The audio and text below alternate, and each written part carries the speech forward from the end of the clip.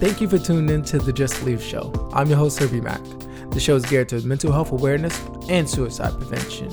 If you are struggling or looking for some resources, check the show notes. I have some down there. Also, don't forget to leave a review. I'm hoping 5 stars. With that being said, sit back and enjoy the show. Thank you for tuning in to the Just Believe Show. I'm your host, Herbie Mack. Today's is something that I wanted to celebrate, something that I didn't really think that I was able to achieve. This is officially the 7th year that I'm celebrating my last suicide attempt. Honestly, I went from a place of being lost, from depression to suicide ideation, thoughts, and attempts, where it was just like, man, I couldn't even see what was in front of me. That moment, that year, at all. Let alone even thinking about being in a position like this, sharing my hurt, telling my story to help others that's in need, that's struggling now, because no one deserves to die by suicide. And we can't prevent it. I personally went from a place of hopelessness to now to a place of happiness and understanding that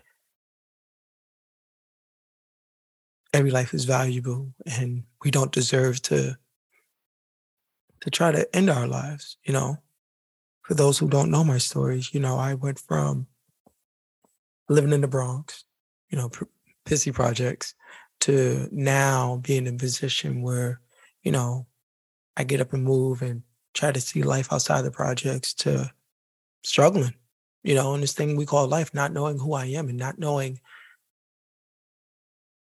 any of my trauma, right? Not really identifying my trauma. When you're a young adult, you just get up and you just go and you don't think, you live life fearlessly. And then for myself, starting seeing my trauma unload in front of me, it was just like getting hit by a car or a ton of bricks. One day you just wake up and it just hits you in the face and you don't know how to react.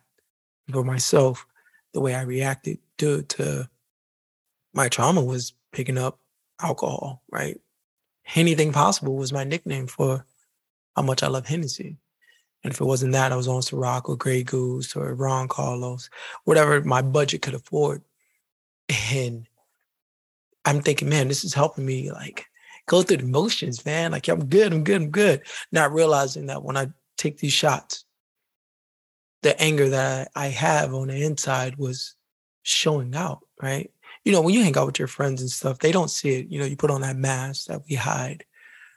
Hey, I'm fine, but on the inside you're crying.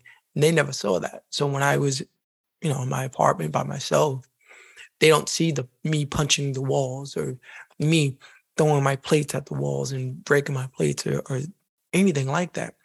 And it took me a long time to realize, man, this alcohol is not actually helping me ease with my emotions and my trauma, right? I'm sitting back and reliving my childhood trauma of when, my dad would speak to me a certain way or my mom would speak to me a certain way or whomever when I was a child. Yo, man, I wish they would talk to me now. And, looking at that wall, say something and punching it, to now being in the position to realize, yo, maybe you should put down this bottle. It's turning you to who you're not this person of anger and bitterness. Let's try to address this. But in that moment of depression and anger and bitterness and sadness and rage, you're not thinking logical. I wasn't thinking logical. I was actually thinking of just having this hurt end, right? I'm tired of feeling like this. I don't know who to talk to because, what happens in this house stays in this house. That's the type of thing that I was raised in. And even thinking about seeing a therapist wasn't even an option. I'm being told, hey, Black people, we don't go seek therapy, man. Chill out with that. Just, drink this and you be fine. Or smoke this or you be fine. And that wasn't something that I wanted to do, I realized drinking wasn't even becoming fun anymore. I wasn't even drinking for social habits, right? I'm drinking realizing man, I'm broken. I just want this pain to end. No one's here providing answers. The people that I'm calling to reach out for they're not even picking up. I'm having all this hate. And I know hate is a strong word, but that's how I felt, you know, thinking that playing a video game can help me get out of that mindset, which it did for a while. But then you realize, like, yo, my day off, man, I spend 18 hours in front of this video game. And the only thing I had was some Pringles and some soda.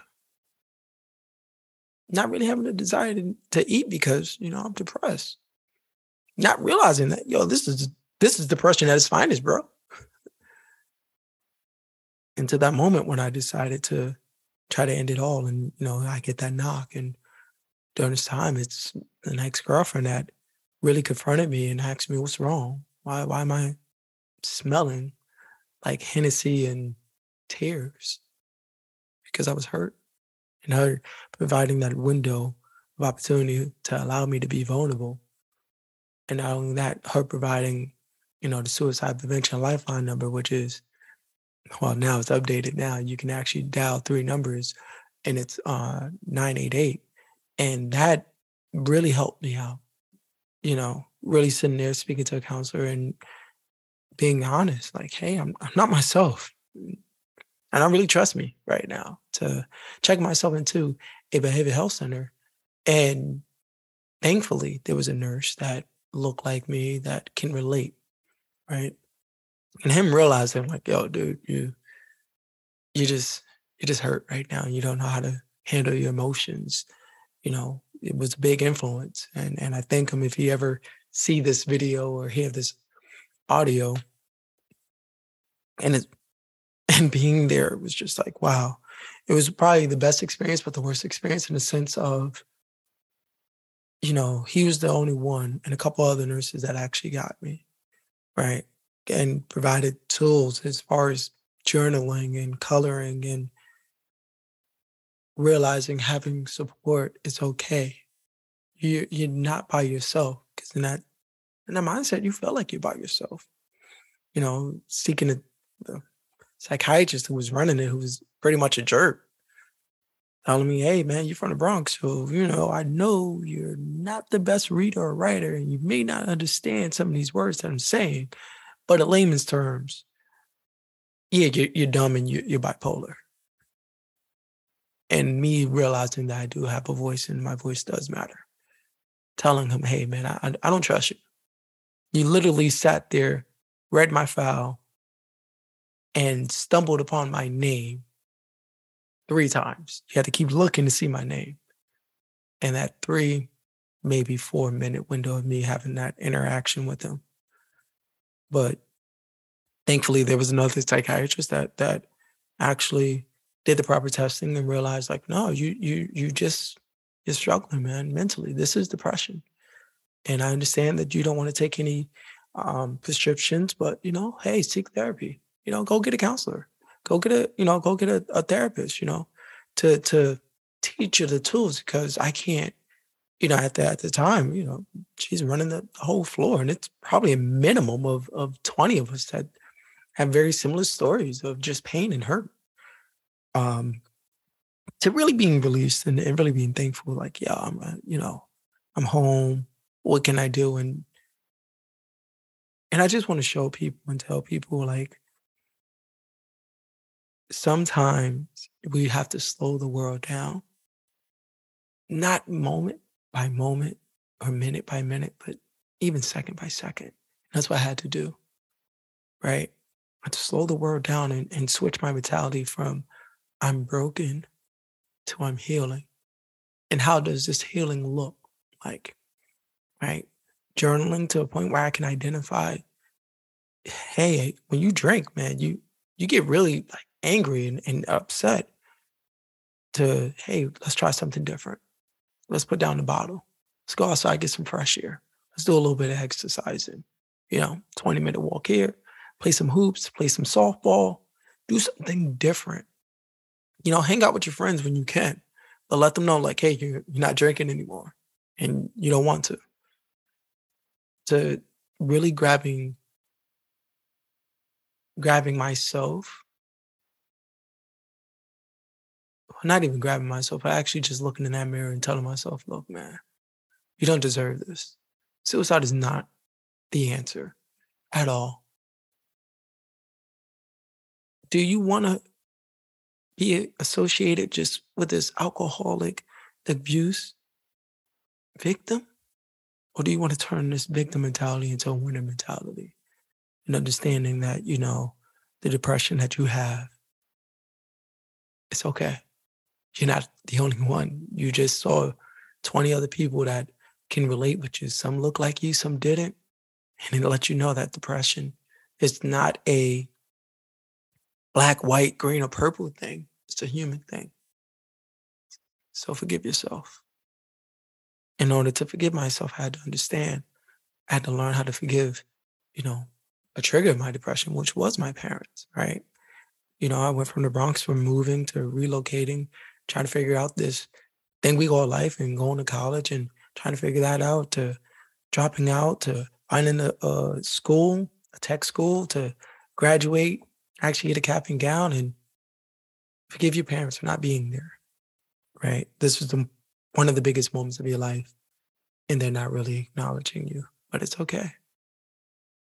It's okay. They didn't reach out to you for whatever reason. Maybe it was depression, maybe it was being fear, seeing that their son is probably doing better than them, or seeing that their son is out there living fearless. Whatever the reason is, it's okay. We learn from this experience. And we learn from this experience and we grow together. But in order to grow, we have to let go and fly. As I sit back and think, like 7 years, I never, one, could imagine this. Imagine that I'll be able to share part of my story, but not only share my story, but teach others, right? Who would have thought that, I'd turn around and be this suicide prevention keynote speaker, let alone hosting a show? For those who are struggling with depression or anything like that and having suicidal ideation, look, you don't know who to reach out to. I have so many resources out here in the description and the show notes. I want you to understand, and I share my pain, right? So you're not by yourself. And I understand that our healing journey may not be the same, but I'm still supporting you and I'm rooting for you because you deserve to be happy. We all do. In order to get to our happiness, we have to go through things that we may not want to, but we need to. It's very similar to, a butterfly. We see that caterpillar that, you know, sit back and get ready to morph into this butterfly. But in order, when they're in that cocoon, you see them struggling to break free. And that caterpillar during that moment has to go through so much pain in order to become that beautiful butterflies that everyone sees. And that's how I view our healing journey. And I just want to put this out there. I know we all heal differently. For myself, I'm an advocate for going to seek, the pros, the therapists, the psychotherapists, the counselors, social workers. They help us to understand us, and you may not want to, you may not feel like that's you. Look, man, we have other ways, for me, playing basketball and being on a softball team was one of the ways that helped me build a support system. Because when you have a team, you realize, like, hey, I'm not alone. We're in this together. This person may be better than me in this one area, and it's okay. Because I'm, not even better. They might help pull you up to that same level. Or you might see them struggle just like you, and you're like, okay, we are in this together because they're right there cheering me on. And that's the thing that we need. Look, I provide so many resources once again. And I want to say thank you for those who are checking out this episode. I'm so grateful to still be here and still be alive. I'm trying not to get emotional, but thank you. I want to shine my light and share my light for those who don't see it. I want to let them know I hear you and I'm here for you. Till then, next time. Peace. That was today's episode of the Just Believe Show. I'm hoping that you enjoyed it. I want you to leave a review, mainly 5 stars. That would be nice. But if not, it's all good. I won't deem you a hater. But don't forget to celebrate your small wins, because small wins are still wins. Until then, I'll see you next week. Peace.